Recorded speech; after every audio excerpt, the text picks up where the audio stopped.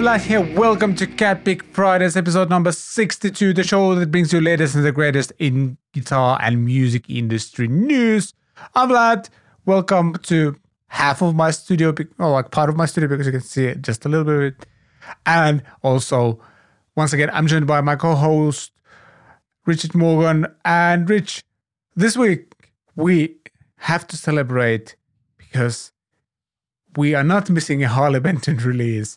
Does this mean that they are listening and they are now releasing stuff before we shoot the show? What do you think? Vlad, you know that's very unlikely indeed.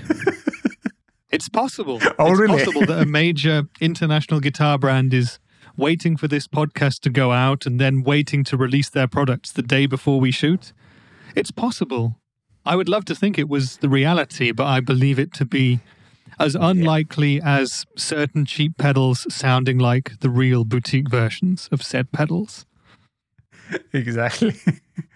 That's the thing. By the way, for anyone watching, my setup might look different because few updates.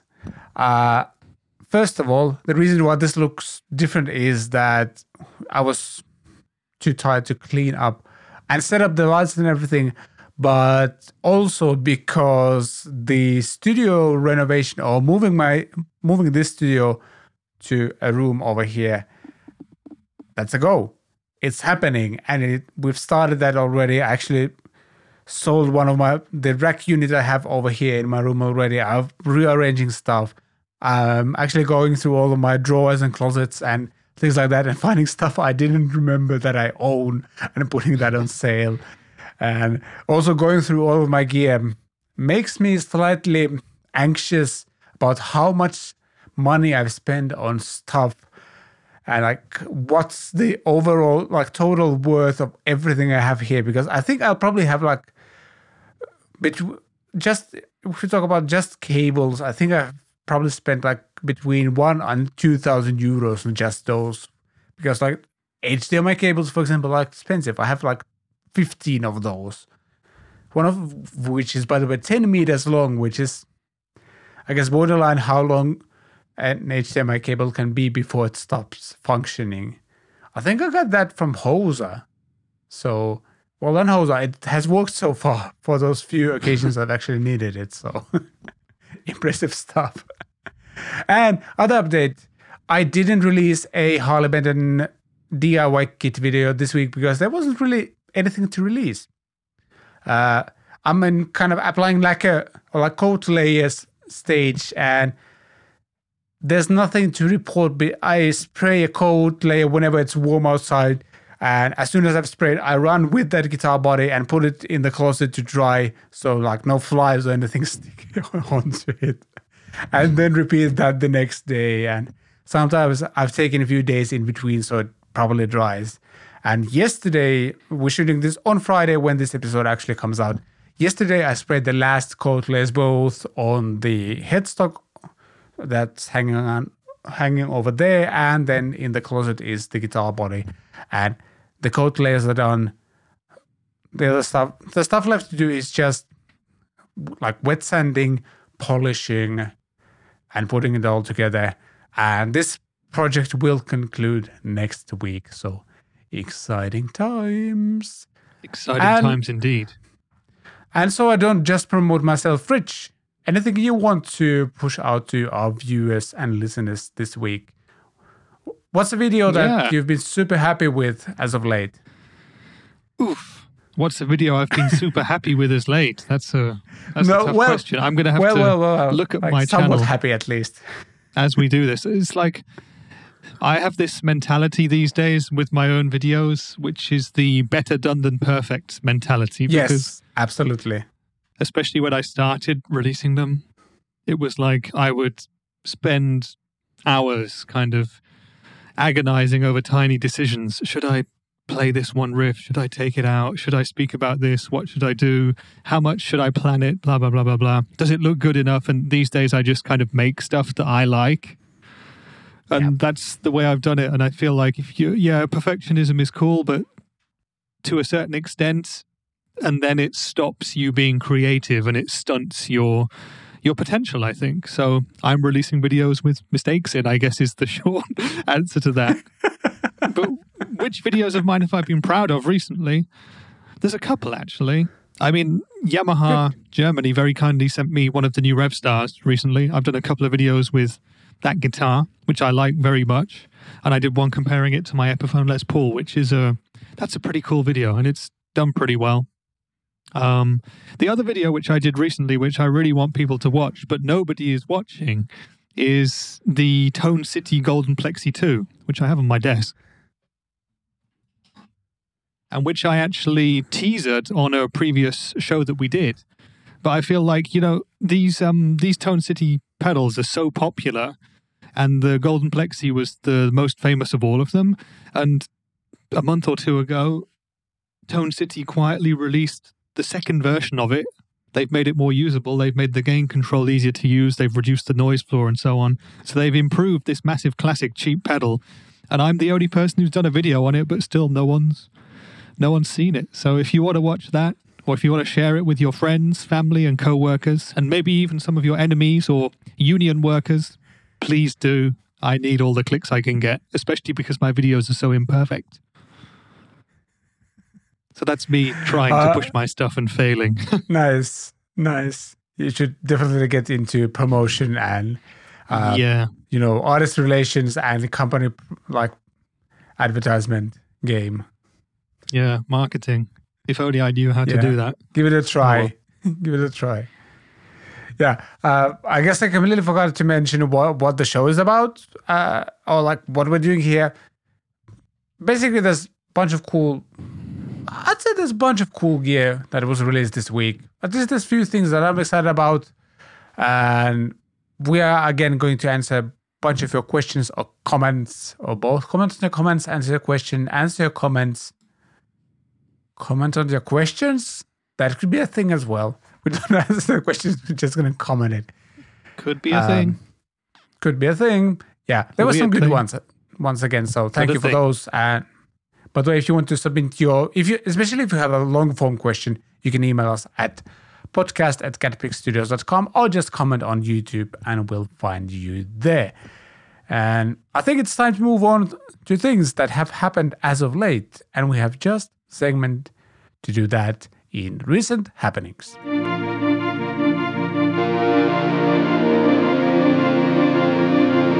I kind of alluded to this in the intro, but Harley Benton has released more guitars. And yeah, it's Fusion EMG HD roasted models, stealth black shredders, as GameNews.com says. Whoa. They're black. I can and they got barely EMGs. Contain my excitement. Yeah. No, this actually looks kind of cool. And actually, they look super cool. Do we want to go right away to this? Because if we were looking at this photo, I think I know what you're going to say. And yes, go there. Yes. These look awfully a lot like Chapman ML3s or something like that. Whatever the models are called. Yep. At least they were heavily inspired. The ML3. That's the Chapman Telly-esque model. Chapman, of course, recently released their 2022 guitars.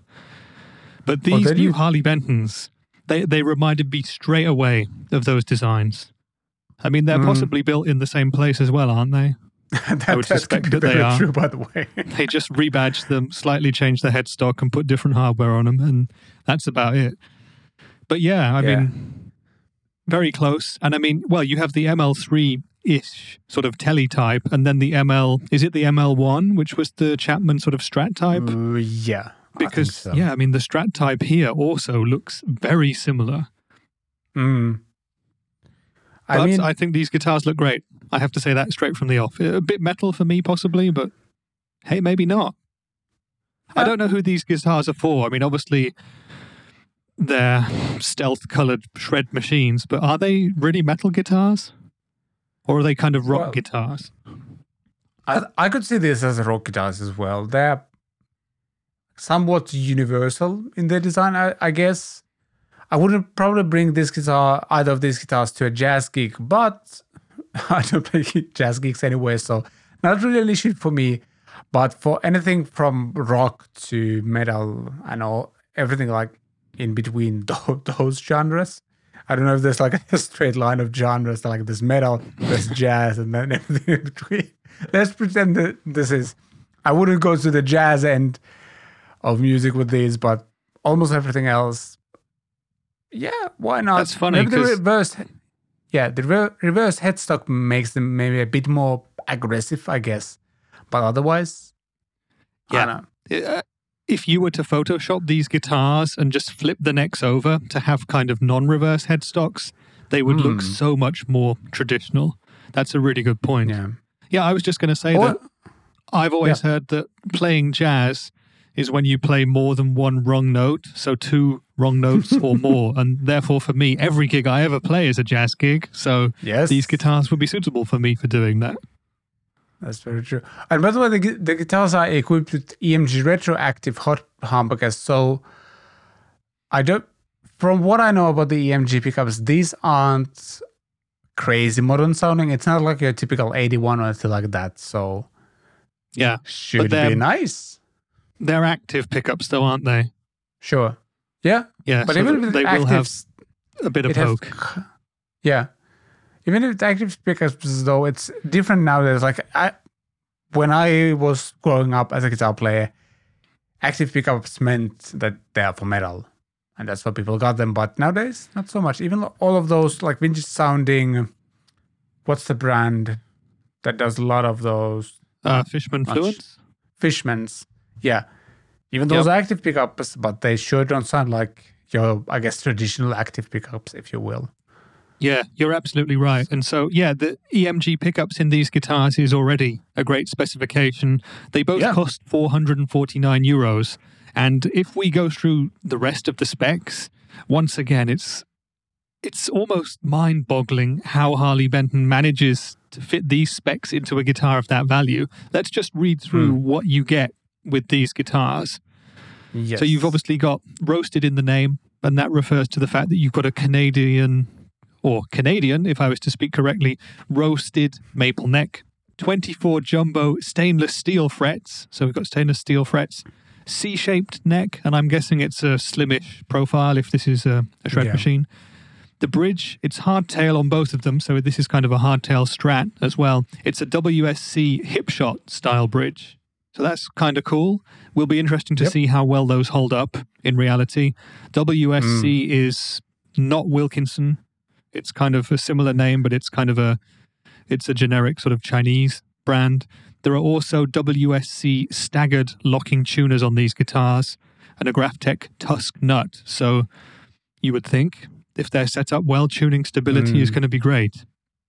But yeah, just talking about those features, those specs, those body and neck woods, €449. I mean, how is that possible?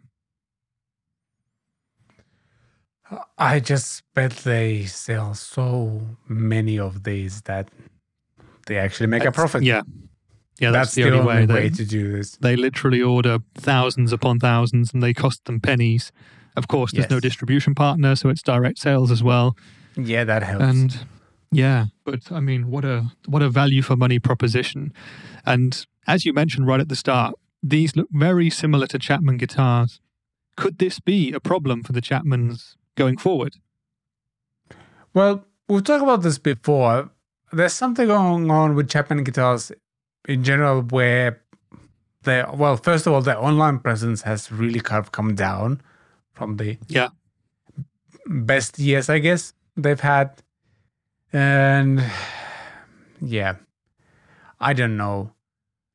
To me, it just seems like these are most likely designed and produced in the same factory, but they are probably not like patented or copyrighted, or in the designs that aren't copyrighted. And I mean, it might be the colors that do this, because the T-style body, for example, the T-style guitar I have, Harley Benton one, that's over there in my closet. It has exactly the same body design. So this design has been around for a little while at least now. But Yeah, and it's just these these guitars colors. are part. Yeah, Yeah. these guitars are part of the Fusion range. So, Yeah. of course, It's the that finish that range has does been it. out for a while. This is part of the Fusion 3 series. Yeah. So, yeah, not totally Yeah. new, but these new colorways are going to, I don't know, it's just something about the satin black, the double humbuckers, and the hardtail bridge. That's what screams Chapman for me. Yep. That's the thing. But I would love to try one or both of these guitars. Which would you go for? The Strat probably type or the Tele T-style type? one. Pretty much. I think I'd go for the T-style one as well, because I always do. Yeah. But Yeah, there's just both something look about the good. design that speaks to me. yeah, But yeah, these look nice, and we're going to drop links to the article and a couple of affiliate links if you end up getting one. That's a great way to support what we do and doesn't cost you anything extra. From Harley Benton. certainly is. Yes. Sorry, Harley Benton. derailing your segue there. I apologize. It is all good. We go from Harley Benton's to something that's way more modern, if you will. Strandberg has the new Bowden Standard NX series. And Strandberg obviously are these headless, ultra ergonomic guitars with fan frets, angled frets. I don't remember which one was the patented name to use and which one was the work around that. But one of those. The frets aren't straight, let's put it that way. That's a very technical term for that. I guess these are the kind of more affordable guitars. Affordable in this case means I saw the prices at the end of the page. So these are still around $1,700. Depending if you're going for a hardtail or a floating bridge. But yeah, having played few of these guitars or their guitars, I kind of get what kind of the idea behind these are. Super comfortable, super light, and sound great. Yeah, I mean, it's taking the idea of the electric guitar and applying ultimate modern day ergonomics to it. And the neck profile is something you have to hold in your own hands to believe, because it feels so different. But yeah, the vast majority of people, I think, who pick up a Strandberg learn to love that profile straight away, and then they probably don't want to play anything else. But yeah, these guitars are, like you say, a more affordable entry point into the world of Strandberg. So at about 1,500 euros or dollars, the most affordable ones, they're competing with a bunch of other instruments kind of in that category. They are. Kiesel is the one that really springs to mind, and I think they'll sell a bunch of these. I think Strandberg's been doing really well with its marketing and online presence recently, and we're seeing more and more guitarists playing these guitars. Yep. Yeah, and these kind of instruments are also great. If you suffer from any kind of back issues, for example, these are so much more lighter than those guitars that if you have any like physical problems with your back, for example, these could be the only guitars you're able to play. Yeah, exactly. And they look and sound great, so cool. They do. I mean, these ones have Strandberg's own pickups in them, which I haven't tried. When our blue guitar artist, Rish Gabrielchek, came to visit us in Saarbrücken recently, he brought his Fishman, and that is a 7-string with Fishman Fluence pickups in it. And that was just brutal. I've not heard these new ones, of course. They're too new for that. But I'm sure they're going to sound great. And as well as 6 strings, you do have a 7 and even an 8-string option. Yeah. And I think even the 8-string comes in at under $2,000. Yep, $1,845. So that's very affordable for that. If they can hold their tuning and do the job, then these are going to be great options for people. Yeah. I actually like, if I would ever get an 8-string, I would probably consider something like this because A, the guitar is probably still manageable weight-wise. And also with the fan fretting thing, it would intonate better, which I think is a problem on a traditional 7 or 8 string. Yep. Or at least yeah, I think you're right there. Yeah. So I would actually be really interested to check out the weights of these guitars, because these new Bodens are actually solid body as opposed to chambered. So I hope they've found light woods for these guitars. Yeah. I wonder if it'll be really interesting to see the difference. I know that Strandberg is not exhibiting at NAMM in June, but I have been sneakily in touch with the company, and we should, fingers crossed, be getting 1 or 2 of these guitars on our booth as demo guitars. Ooh, if that happens, that would be fantastic. So fingers crossed. Nice. Yeah, so these, by the way, are manufactured in Indonesia. And as a lot of you people know, that's not to, whatever the word I'm going for, basically it doesn't mean they're bad. Actually, a lot of the amazing, like 1,000-ish to $2,000-ish or euros guitars are manufactured in Indonesia nowadays, and the quality is excellent. So kind of excited about that. Probably the same factory that produces, solo guitars and things like that as well. Yep. And by the way, the 8-string is roughly 2.7 kilos, and they actually say that it's like plus minus 10% to that weight. Obviously, there's a bit of variation going on, but 2.7 kilos for an 8-string is that's cool. Very manageable. Yeah. Yes. Yeah. I'd love the idea of showing up to a church gig, especially like if the bass player can't make it. I would just show up with one of these. I'm like, hey guys, I got it. And just like add some sort of octave on it as well, and you're good to go. Kind of. Yeah, I'd love to try one of these out. Yeah, me too. And hopefully you'll get to do that. Yes, hopefully soon. If we do get them, I think we'll have a 6 and a 7, so that will be nice, and I look forward to it. I really hope it happens. Nice. From affordable guitars to even more affordable guitars, Ibanez streams demos of new RG-GIO models, which are, I guess, one of their most affordable ranges. And apparently they've updated the range, and they are even better now. So well done, Ibanez. Are you familiar with the Geo guitars, or however it's pronounced? I've never played one. From what I understand, they are this kind of RG-shaped, fairly basic guitars, but with a very decent build quality and just great beginner guitars. If you want to get... Yeah. If somebody's picking up the guitar and they love Ibanez design, for example, there's plenty of good options available. And these are $299 price range, US dollars, that is. So not the most affordable, but good quality with a very decent price tag.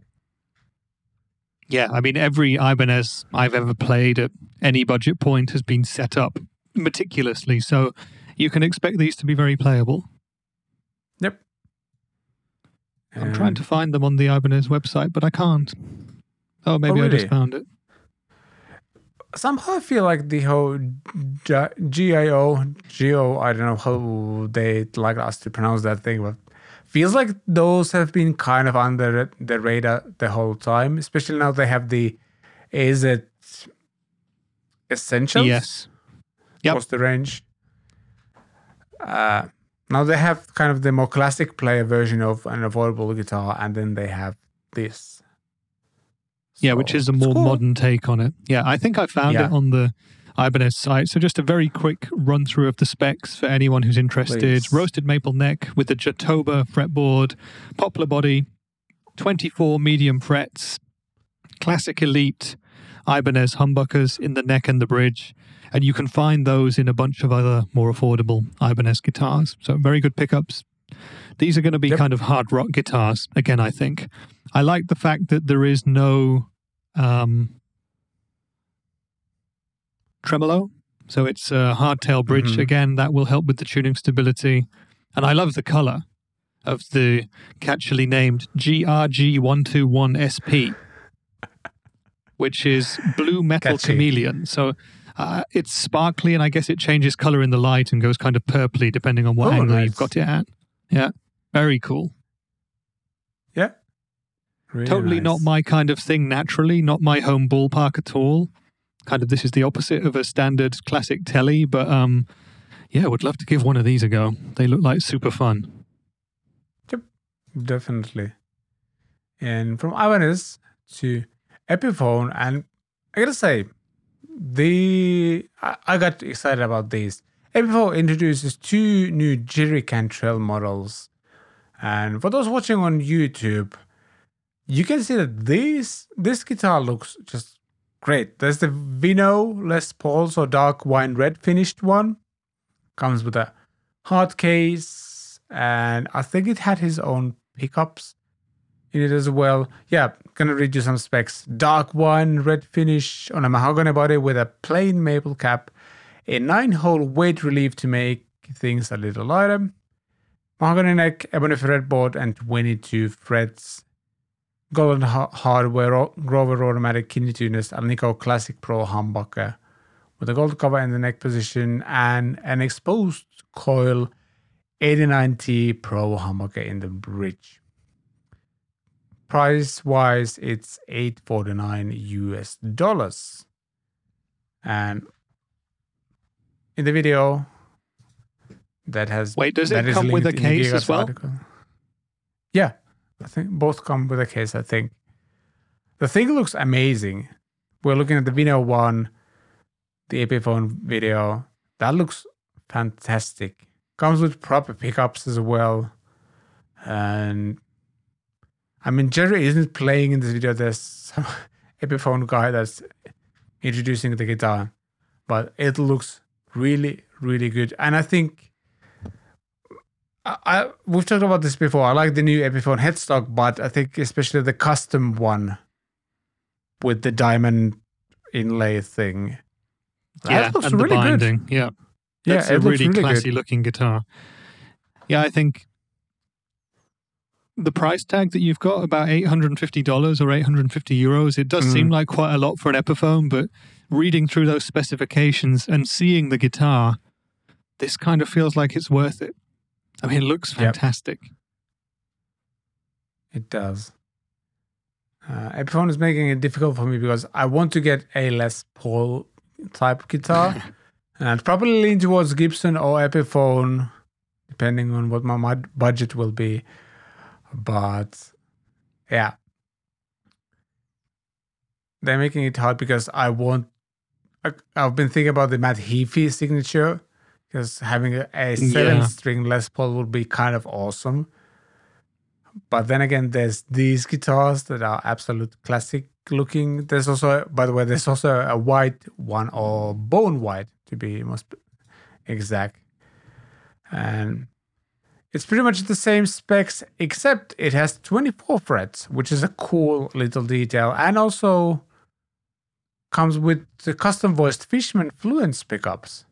And based on the looks, also different kind of inlays. Nice. That's really cool. So 2 different signature guitars. Yeah, you pay a little bit more for the bone white version, $1,149. But again, I mean, factor in those Fishman Fluence pickups and you're pretty much there at the difference, aren't you? But again, pretty much. I mean, looking at those specs, how good these look. If the standard ones that normal people will find in stores are as good as this, I feel like it, in some ways, becomes harder and harder to justify a Gibson over these. It's the law of diminishing returns, isn't it? I mean, you pay plenty more money to get 5% more in terms of performance and quality, at least in theory. But yeah, these guitars look super cool. Yeah. Also, the idea of a 24-fret Les Paul sounds pretty cool. So it does. Thanks, Epiphone. Now I have 3 guitars to buy. One, a Bowden Strandberg, and then a couple of Epiphones. So Yeah, I think, which of these two would you go for, by the way, if you were to pick one? Damn it. I'd probably go with the wine red one, just because I don't have a classic Les Paul type of thing in my collection. And it's one of those guitars that I kind of really want to have, because it's just... I know what you mean. I think I would choose that one as well. And one thing that I really like about the wine red one is that it doesn't actually look that much like a signature guitar, if you know what I mean. Whereas the white one has a lot more of Jerry Cantrell's character to it. And I've got nothing against him, but I just like the fact that the wine red one doesn't look like that. Yep. You know, I'm not the world's biggest Alice in Chains fan or a Jerry Cantrell fan. It's you know, I think they're okay, but I wouldn't go out and buy a product specifically because of them. So I like the fact that with the wine red version, you can pass it off as a just slightly unusual Les Paul, but not necessarily a signature model. Yeah, exactly. By the way, it's really weird to see Mesa Boogie featured in the Gibson video. I was reminded that Gibson bought Mesa Boogie a while ago. Completely forgot that. And this is, by the way, a very unofficial... Basically, what I heard on some Finnish guitar forums was that a lot of Mesa Boogie people have been resigning as of late, and especially since the acquisition. And Mesa Boogie actually has a lot of job openings. They've been posting a lot of job openings as of late. And yeah, we'll see if we hear more about that situation, but that's something that I read somewhere. So just interesting. But I'm going to pass it as a rumor as of now, because I haven't been able to confirm anything, you know, like firsthand. So pure fluor funk. So let's instead talk about the Source Audio Atlas compressor. I think it's been a while since they've released a pedal. And now we have the compressor pedal, if you ask them, which apparently does a lot of compressor pedals, and not only compressor pedals, but just studio compressors, the famous LA2A and things like that. So, what was the last Source Audio pedal? Was it an EQ pedal or something? I can't remember. Pedal. Do they have an EQ pedal? Could be possible. They might have. I believe so. But yeah, now they're out with the Atlas compressor. And it has a bunch of different compression circuits in it. Are we assuming, or do we know that this is a digital pedal, or is it? Oh, it's definitely digital, because you can edit just looking with at an the app. Yes. So, it's digital. But I think that their most recent pedal, the EQ pedal, if I'm right, was an analog pedal. Oh, I'm going to have could to be. look at that. Yeah. But yeah, anyway, back to the Atlas, because that's what we're talking about today. Yes. It's if you ever wanted to have a compressor pedal that does everything, you have it now. Because this seems to do everything, and all the classic compressor types, they're here. Basically, there's 6 different types. There's the LA2A optical compressor. There's the 1176 LED optical compressor, dual compressor option as well. And yeah, it does absolutely everything, and you can control it via app as well. I wonder if with these newer audio pedals, can you connect to those via Bluetooth, for example? Because my only issue with the Nemesis delay, for example, was that in order to connect it to a phone, you needed to get like a very special cable that I wasn't going to use. The editor itself was just fine, and it was cool that I was able to download a bunch of plugins, or not plugins, like presets that other people had created. But yeah, that's my only question, I guess. Yeah, I'm actually not sure. But I do remember in the past people with the same complaint as you. You know, I've mispronounced 3 words today, and they've all started with the letter C. So I think I'm going to not say the letter C for the rest of the podcast, starting now. Yes. Can you please repeat the sentence? Classic compressors cure I don't know, cannibalism. Whatever.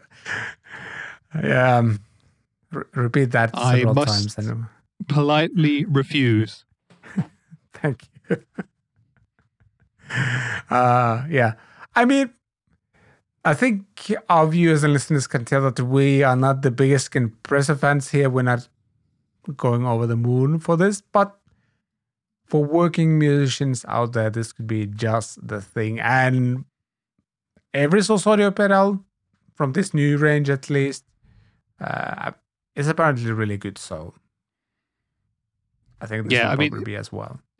In some ways, it's hard to get super excited about a compression pedal because if you're me, for example, compression is something that you, well, firstly, don't tend to use that much. I possibly should use it more. Occasionally, I like to go really crazy with my MXR Dynacomp and do the country chicken picking thing. But otherwise, I don't really use one. You know, I know a lot of people like to leave one on at all times. And it's possible that that would make things sound better for me. But it can also kind of negatively affect your dynamics.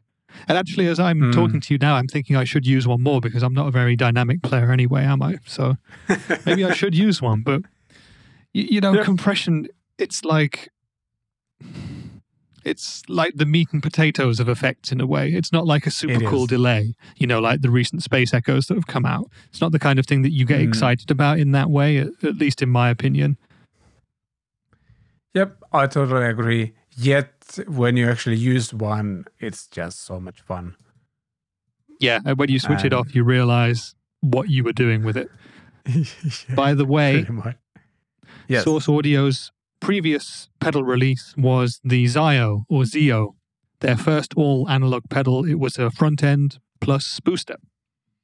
Ooh, there you go. So now we know. So it wasn't the EQ. Yep, there we go. So they do some all analog pedals, but the Atlas is not one of those. Yes, they went the complete opposite direction of this one. Yep, I bet this sounds great. And for some people, this will be exactly the thing they want and need. Want and need, by the way, when it comes to guitar gear, are not the same. So, it's true. As we all know, it is very true. EQD, or also known as Earthquake Devices, special cranker overdrive adds a drive and retains your dynamics with germanium and silicon clipping options. And I gave this pedal a listen, and special cranker is exactly the way I would describe this. It sounds like speaker blowing up, and it sounds good. Very retro kind of drive. Yeah, it does that specific sort of ripped speaker thing. I remember that fairly recently, Electro Harmonics released the ripped speaker fuzz, like last year it must have been. And this is something kind of similar, a super old school distortion, sort of Kinks type sound, pretty punky. Yeah. Certain players will love this tone. For other people, it won't be a smooth enough sound. But I like the fact that you have germanium and silicon options on this. Just gives you a little bit of extra options. Yeah, plus you can also run it anywhere between 9 and 18 volts. Really cool. And it's not going to break the bank. $99. So yep, $99 for what we can assume is a USA-made pedal, because all their pedals are made in the USA. So they've got one up on JHS, because for $99, we're getting an American-built pedal with 3 controls, but also some pretty nifty artwork, because Earthquaker stuff always looks great. Yes. Yeah. So I checked. Whose video did I check? Well, anyway, there's several videos to link to the article, and obviously all the links in the show notes if you want to find out more. It sounds great. I don't think we need to spend time trying to describe how it sounds. Just give it a listen and you'll know right away whether it's something you want to get or not. And as we just mentioned, $99. So kind of one of those impulse buy things, I'd say, for a lot of people at least. Moving on to the next thing. Dreadbox Disorder Fuzz Pedal with a self-oscillating filter. New aggressive fuzz pedal from Dreadbox. And right away, I'll have to confess, I don't remember ever hearing about Dreadbox pedals before. Me neither. I also have to admit that. But this pedal looks cool. It does. Really awesome looking design. I like it. Yeah, pretty unique. And it's apparently a very aggressive fuzz. It's a vintage transistor gated fuzz as well, so it's going to be very sputtery. You can turn it up to self-oscillation somehow. There's an unlimited volume boost. This is going to be for making very kind of in-your-face noises. So it seems. But does it have what are they called? People have those Euro rack things and create all kinds of sound with those. Looks like it has sort of inputs for those. That's what it looks like from here. Outputs. Kind of cool. So they definitely haven't designed this just for pedals. Or like guitar pedal boards, that is. I like that. Really nice. Yeah. They said that the Dreadbox Disorder is a fairly aggressive sounding fuzz pedal, though it also has the ability to tweak the tones even further than a lot of pedals. And you've got those patch points for connecting it into some kind of a synth network or whatever. I'm not much of an expert when it comes to that, but actually the self-oscillation stuff also makes a lot more sense to me when I relate it to keyboards and synths as opposed to fuzz as a guitar pedal. So, yeah. Yep. Also, I haven't watched a video of this. I'm going to have to listen now. I'm more interested to hear it with a synth than with a guitar, to be honest with you. Yeah. Like several people we know have done a demo with this. So. Yeah, there's a few videos. This one has flown completely under my radar. So, yeah, 115 euros. That's really not too bad. Worth checking out. Excluding VAT, but still. Oh, that's a sneaky way of doing it. It's, by the way, that's weird that nobody ever announces the price like this anymore. You can have a local weird. So what would it be, including VAT? Let's say VAT would be a maximum of 20%, so it's going to be 130 euros maybe in a shop, something like that. Something like that, yeah. Maybe a tiny bit more, in Finland, it's actually 24%, so that would be 24%? That's a lot of VAT. Yes, somebody has to pay for those roads we have, because we have the best roads in the world. Yeah, moose-proof. At least in the ballpark of having the best. We're roughly there, I think. Top 5, definitely. Top 400. Sure. I like the caption underneath the image. Dirty old fuzzbox. Clearly someone spent a lot of time coming up with that. I love the design. It's just something about it speaks to me. I don't know. It looks... Well, there are some, I believe, Japanese letters here, and there's definitely something like Japanese design vibes here going on. Why have neither of us ever even heard of Dreadbox before? I don't know. I bet we will get a comment on the show like, oh, this company has existed for 125 years and they were the first one to design a fuzzbox before we even had electricity type of thing. Interestingly, if you Google Dreadbox effects, as I just have cunningly off to the side, their website is titled Effects Dreadbox Synthesizers. So, they make a lot of Euro rack stuff by the look of it. But then you click on their site and you get guitar pedals. Yeah. Oh, they do a lot of synths too. Oh, very cool looking company. I don't understand a lot of the products, but I'm going to have to investigate this later. Nice. There you go. Yeah, but hence the Euro rack compatibility. Well, that's a difficult word to pronounce at this point of the day. I mean, it is 20 minutes to 1 p.m. already, so it's getting late in Finland. It is. Yeah. Anyway, your afternoon nap. Anyway, from fuzzy pedals to high quality journalism by us.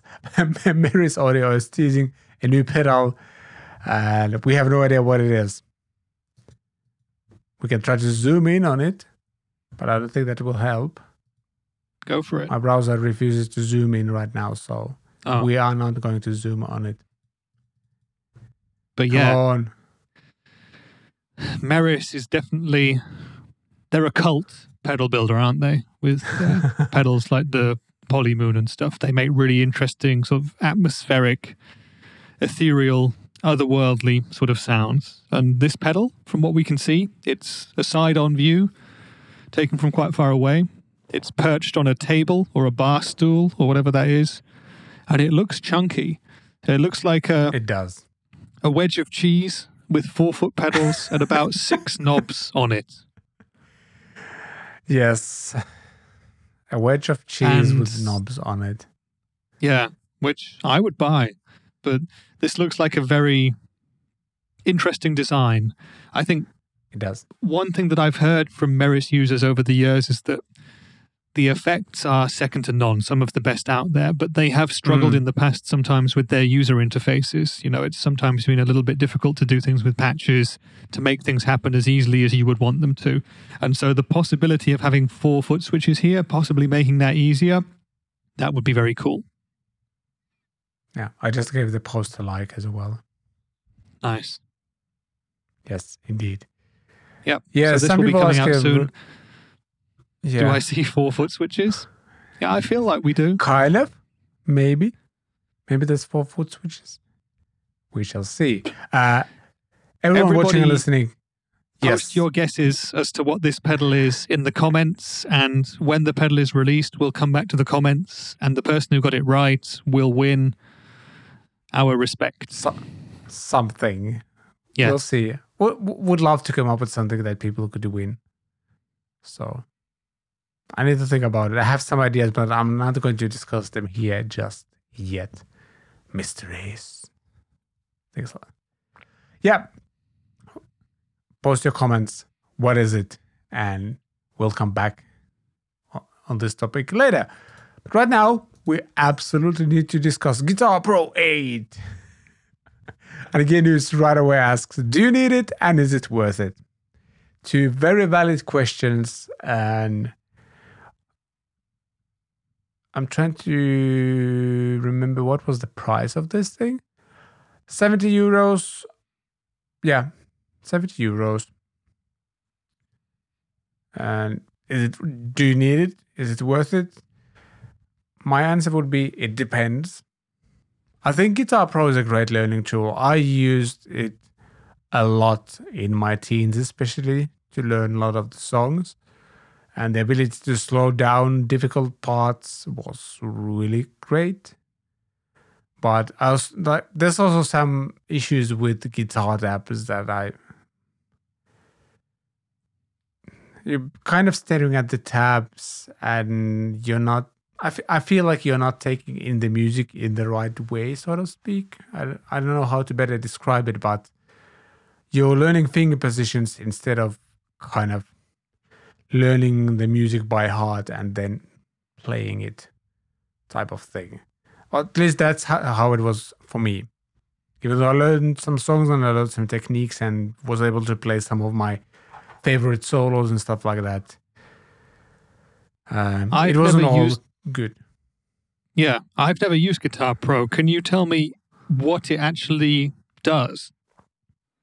It plays tabs, basically.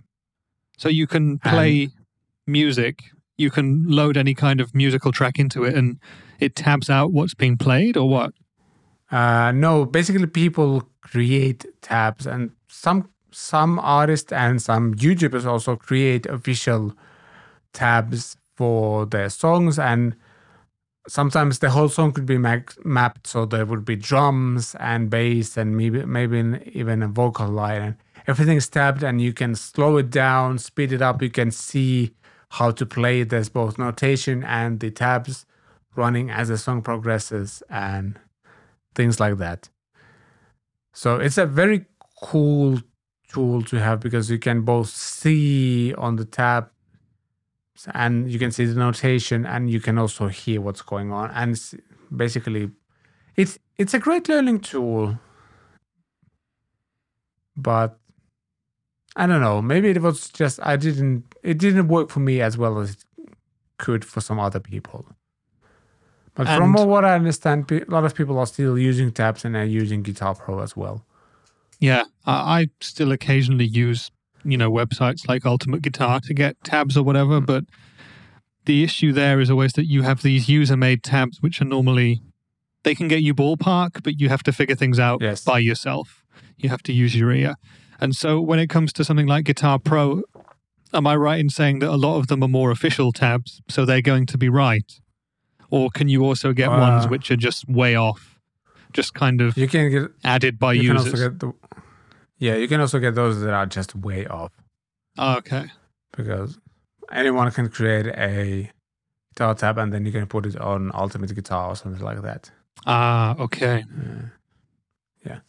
But from this weird rant to the fact that the Guitar Pro 8, for example, has some time stretching features now, which is cool. You can actually put in an audio track and time stretch it, which is nice. There's virtual effects chain, so I'm assuming everything sounds a bit better than it used to, because one of the things is with Guitar Pro, like all the tracks sounded pretty awful. That MIDI guitar sound is really it's stuck in my brain and I will probably never get it out. There's just something very nostalgic about it.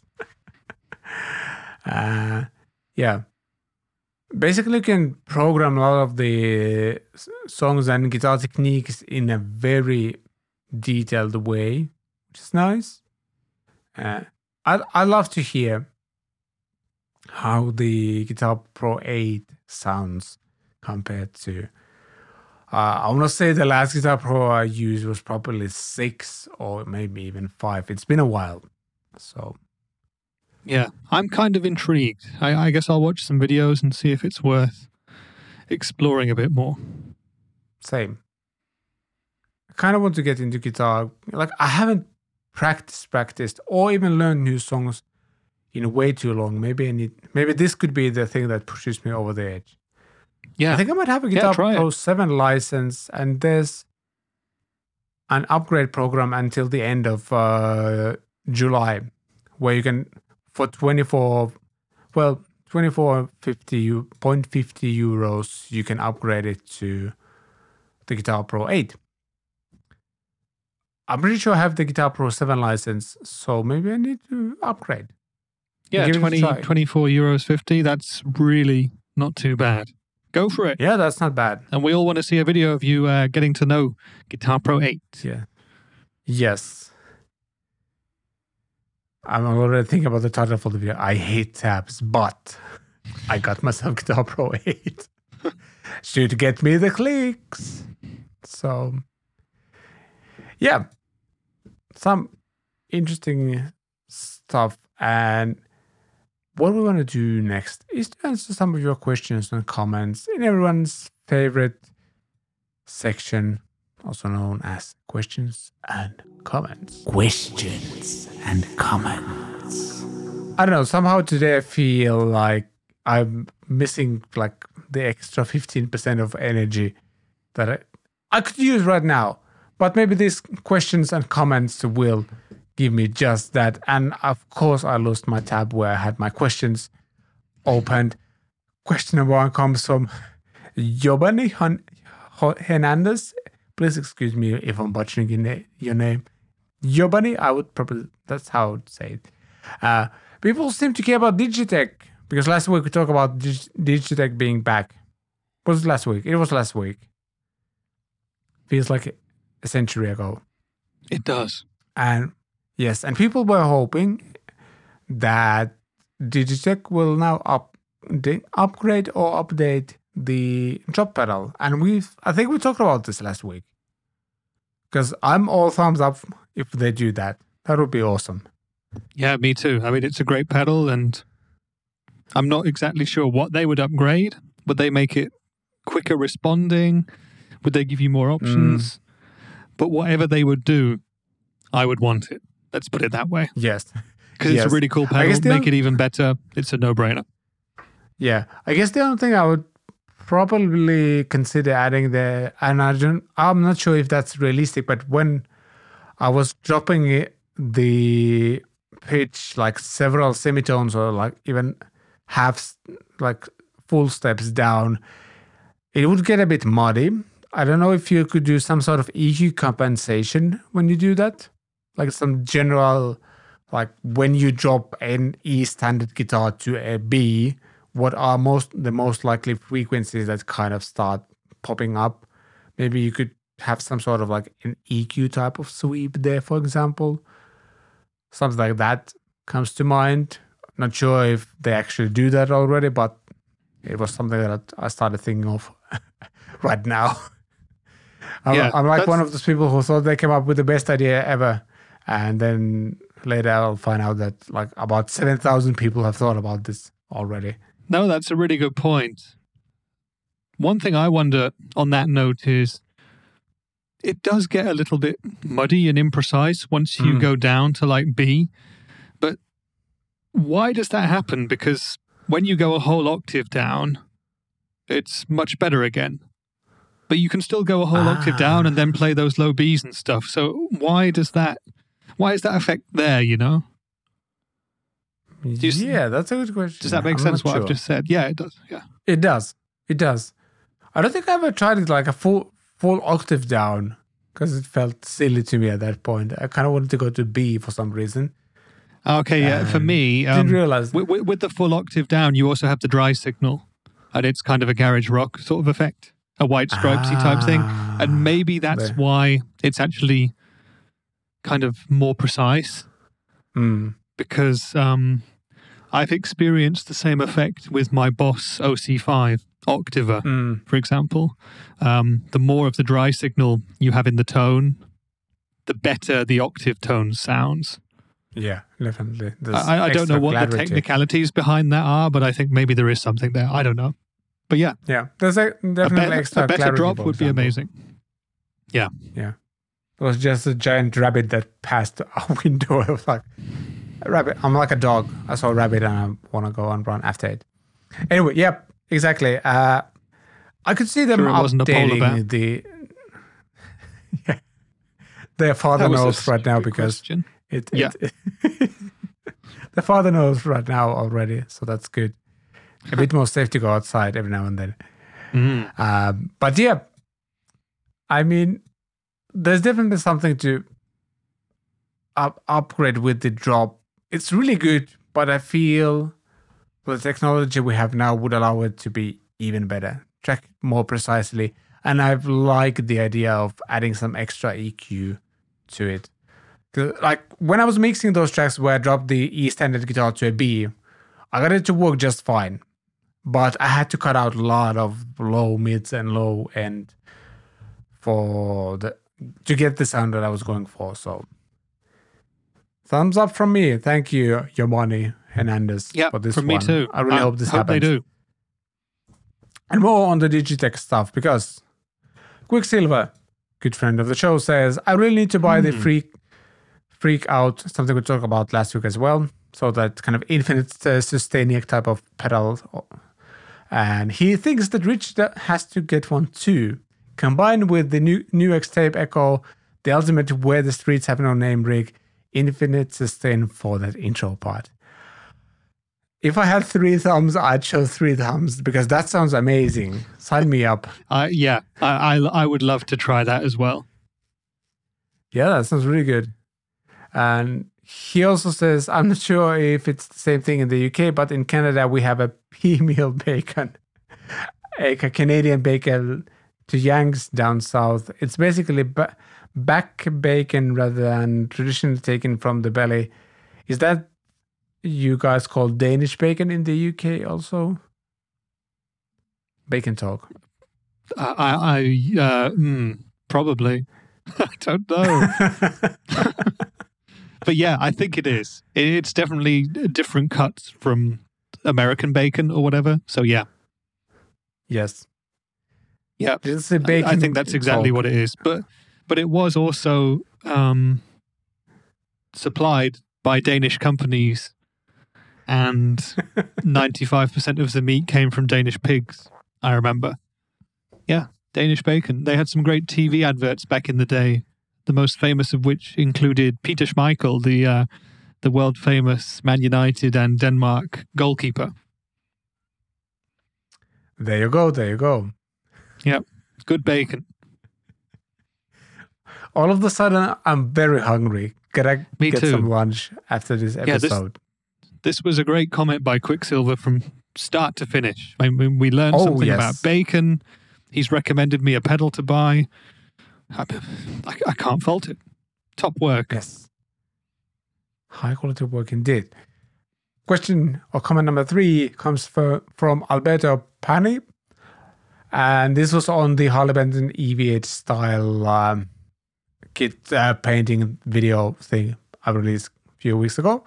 And he says, looks sick, man, but I wouldn't spray paint in the same room I sleep. It's quite dangerous. And I did indeed spray paint in a bedroom, but it was at my mother-in-law's house. And it's an old, I think 3 generations used to live in that house. So it's huge. And this whole different sections of the house is not occupied right now. That's why I was painting. No, I'm not stupid enough. I may be stupid every now and then, but I'm not stupid enough to paint in the same bedroom I would sleep in. Don't worry. And we had a lot of fun. Me chatting about this once I replied to his comment. But yeah. As I mentioned in the second build video, I think, or did I? Or maybe that's coming up in the third one.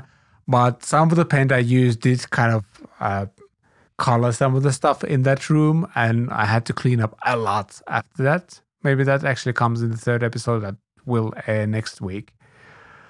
But yeah, right now I've been painting outside on our terrace. That's not fun compared to having a room that's just ready. But you gotta do what you gotta do to get the guitar kit ready. It will be finished next week. That's super exciting. Yay. So, yay. Yeah. Question or comment number 4 comes from N. I don't know if that's a nickname that I don't get. NYM053. Sounds like a password to me. I tried to draw up a shape of the headstock of mine, but did it over several times. By the way, this was on the Harley Benton T-Style kit review video. The pencil eraser has polished the satin finish so that it has become glossy only in that area. So it can be also used for that, it seems. Never really realized that, but I'm actually going to give it a try. So the standard pencil eraser can be used to polish the lacquer on the guitar. There you go. I might actually give it a try because I have a guitar neck to polish, or the headstock to polish here. The Harley Benton kit guitar actually has all the coat layers applied and just needs some sanding and polishing. Maybe I need to try with a pencil eraser. That sounds good. So thank you. I'm getting so many cool build tips. Next time I'll be doing any kind of... So much useful information coming in on these videos, huh? Yeah. Yeah, basically, if I'll ever do anything like this again, I'll probably rewatch my series to know what not to do the next time.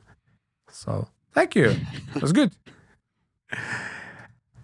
Question number 5 comes from Eric Vassi, and this is in the Harley Benton budget. Budget bass versus pro bass. There was a Harley Benton enhanced 5-string bass versus the Sandberg California. And he asks, what is the weight on the Harley Benton?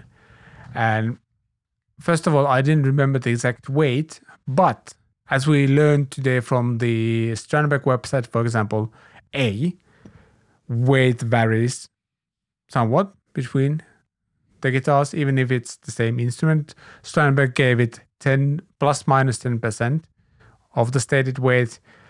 But, and as Rich can probably attest as well, when it comes to budget-friendly instruments, I wouldn't say it's 50%, but it's a lot. how much it can vary from the average weight of those instruments. So even if I say the bass is, let's say, 5 kilos, it could be anywhere between 4 and 6, even, I'd say. Yeah. Easily. That's definitely a thing. I get an awful lot of comments on my videos as well about the weights of guitars. And I do always weigh guitars that I make videos about, because I make sure to tell people, because I know it's a question that's going to come up again and again. But you're totally right that, you know, even a piece of wood from the same tree in different parts, it weighs different things, you know. You can pick up 10 totally identical Fender Mexican Strats, same model, same year, same batch, whatever. They'll all weigh something a little bit different, because that's just the way it is. And I do think that with, like you say, more affordable guitar brands, the tolerance levels can be even greater. So with Strandberg, that 10% thing is probably going to be dead on. But yeah, with some Harley Benton guitars, for example, I've played super lightweight ones and I've played super heavyweight ones, which were the same model in the past. So yeah, I mean, good to know an overall kind of ballpark weight, I guess, but don't take it as gospel when someone like me weighs a guitar for you in a YouTube video, because mine might weigh that, but yours, if you order the same thing, might be heavier, it might be lighter. Who knows? It's luck of the draw. Yeah, that's the thing. That's one of the ways they save money is quality control, and part of the quality control being, well, when the instrument is cheaper, there's less quality control, especially when it comes to weight. Yeah, exactly. They're going to use all the parts they can. Yeah, and when you progress up the the price chain with Fender and Gibson, once you get up to the custom shop levels, those are the guitars for which they pick the lightest body woods. You know, the cheaper it is, the heavier the woods are. And I think I've heard it mentioned quite a lot recently that with more affordable brands, often they're using body woods that haven't had as long to dry out as more expensive ones. And that might just mean that there's maybe extra moisture in them or whatever. And that just means that they're heavier. So yeah, you just don't know at the end of the day. Yeah, this actually reminds me, I had the Harley Benton. I never did a video on that guitar specifically. So I had that guitar in a couple of videos, but I didn't do a specific demo because they ended up kind of changing that model or updating that model a little bit. But for headless guitar, that was heavier than any guitar I have right now. And it was headless. And that kind of tells you all you need to know about the kind of range of what the weight of a budget-friendly guitar could be.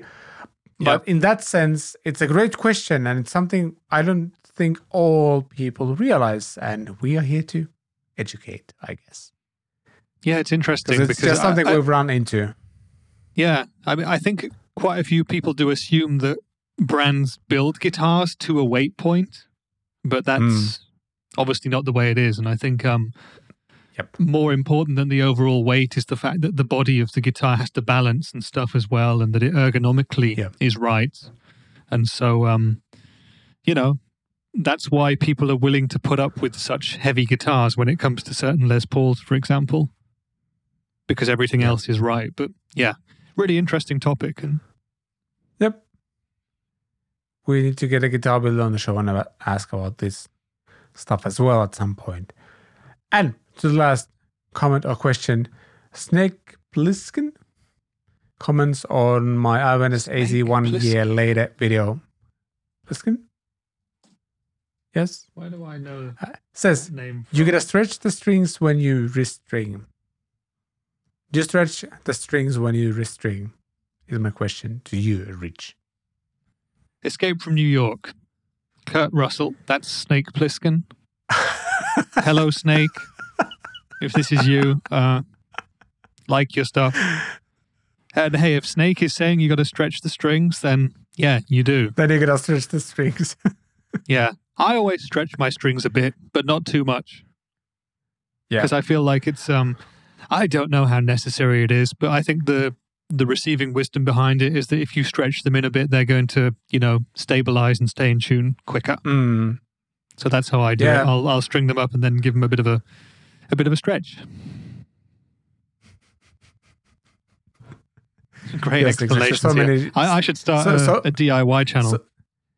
So many stretch jokes here that we can do. But yeah, I feel like doing that helps you. Sometimes when you put the string through a tuner, there might be something like a little bit of looseness going on there. Same goes for the bridge, and just doing that sometimes reveals, oh, by the way, all of a sudden I got like several extra centimeters that I actually need to kind of adjust with the tuners to get it right and things like that. It's a good thing to do. Once you've been able to tune up the guitar, well, actually, the way I do it, I set up, kind of put all the strings in place, do stretch a little bit, tune it up, and then I usually do a second round of stretching, and I feel like that's where the string kind of locks in place better.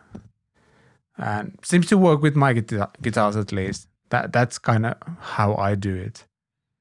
And doing it like this and making sure the nut on the guitar is good. I haven't really felt the need to have locking tuners on every guitar. I know some people do, but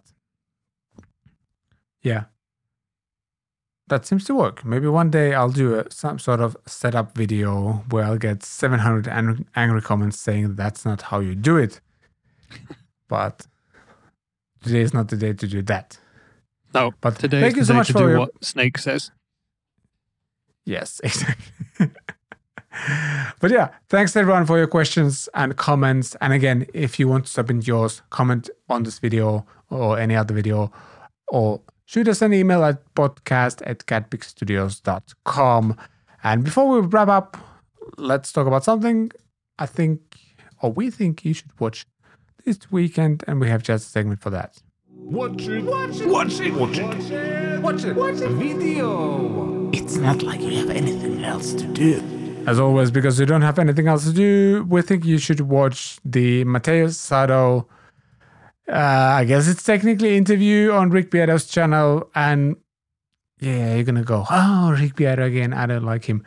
Well, I think what was interesting about this video was the fact that I have never seen Matteo's as expressive and relaxed as in this video. I've seen a bunch of his interviews. There's one with Tim Pierce and Pete Thorne back in the day, which was great. I've seen him on Sweetwater's channel with Mitch Gallagher, and even there he felt like he was a bit reserved. And I mean, Mitch Gallagher is like the sweetest guitar teddy bear out there. You would think if there would be one person that would make you feel relaxed with his deep voice and just calm presence, it would be him. But Matteo's is just different in this one because he's clearly chatting to a friend, and it was cool to see him like this. Talk about him quitting Instagram at some point and where he is now. Talk about some of his playing techniques and things like that.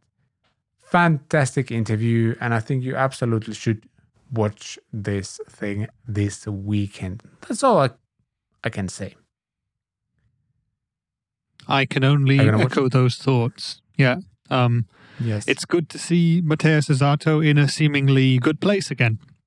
I like that. Yeah. And definitely. he's also, if I'm not mistaken, holding Rick Beato's Missing in Action signature Gibson Les Paul. Yes. There it is. Yes, it's something we were talking about as of late. We hadn't seen it on his channel, and now it's there. Yeah, this better be coming out soon. I would have said NAMM, but I think Gibson are actually not going to be at NAMM, so it won't be a NAMM release, will it? Yeah, they're just going to release a YouTube video and be done with it. Who knows? Also, I just wanted to comment quickly on the title of the video. Matteo Sato, today's favorite guitar hero returns. It's a weird way to write it. Also, is he today's favorite guitar hero? That's a massive question. Think about it, and we can discuss that in a future episode. Yeah, I'd say he's one of the most widely appreciated new guitar players out there. But I don't know if he's today's favorite guitar hero, whatever that even means. But he's definitely one of the most talented ones. Seems to be one of the nicest guys as well. And just very widely appreciated by everyone from John Mayer to Rick Beato and everyone else. So, and deservingly so, I have to say. He's absolutely ridiculous. Even if I would spend the rest of my life practicing guitar every day for, I don't know, 8 hours, which is, by the way, in no way possible, I wouldn't be as good as him. And he's younger than me. Yep. So there you go. But a fantastic watch, really cool chat, and I think that is something you should watch this weekend. And on that note, it is time to wrap up Catpick Fridays episode number 62. Thank you so much for listening and watching. And we shall be back next week with fresh content, also known as news and comments and things like that. And the Harley Benton guitar build, DIY kit build, will conclude next week. I'm looking forward to that. I'm also slightly scared that something can still go wrong. It's going to be A lot of things fine. have gone. Don't worry about it. Just make sure you stretch the strings. Try. Yes. Stretch the strings and I'll be fine. And use the Digitech drop to drop an octave. And it'll be good. Yes. So there you go. Oh, and everyone had to leave predictions of what the Meris audio pedal was. Let us know. Yes, yeah, and we have to shall predict what piece of gear is going to be released in the next week. Yes, thank you. I almost forgot. Next week, if you come up with an idea, go ahead. I'm trying to think. I don't want to need say thinking time as well. overdrive anymore. So right now, we are is it 3 or 4 weeks ahead of the NAMM show? It kind of feels like this might be the time when companies stop releasing stuff until the actual show and the extra publicity that show brings. And I remember when we were planning this week's show, there was nothing, up until yesterday. Yes. There was basically no new gear. So we got lucky with a couple of nice releases from companies like Harley Benton who wait for us to release their new products. And it was so, very kind of them. Yeah, coming next week, there is going to be, I'm going to say, a pretty decent new electric guitar from an American company. I'll go super vague. I don't know. Yeah, that's one way to do it. I'm going to go semi-specific, and I think there will be a new 7-string guitar. Not sure, in a single cut format, like a shape. Just guessing, but that's kind of That's the a good idea. guess. So. Hey, I mean, Harley Benton should definitely release 7-string versions of those fusion guitars. Ooh, sign me Have they up. ever done that? I don't Yes, think they have, please. but that would be super cool. Yeah, there's that. And on that note, thank you so much for watching and listening. I'm off to continue my studio renovation thing and stuff like that. Obviously, after I get something to eat because I want bacon now. Yeah, So thanks. we're both off to have a bacon sandwich Yes, with Danish bacon. Yeah, it's bacon time. So yeah, have a great weekend. We shall see you next week. As we do here, bye podcast. Bye, podcast.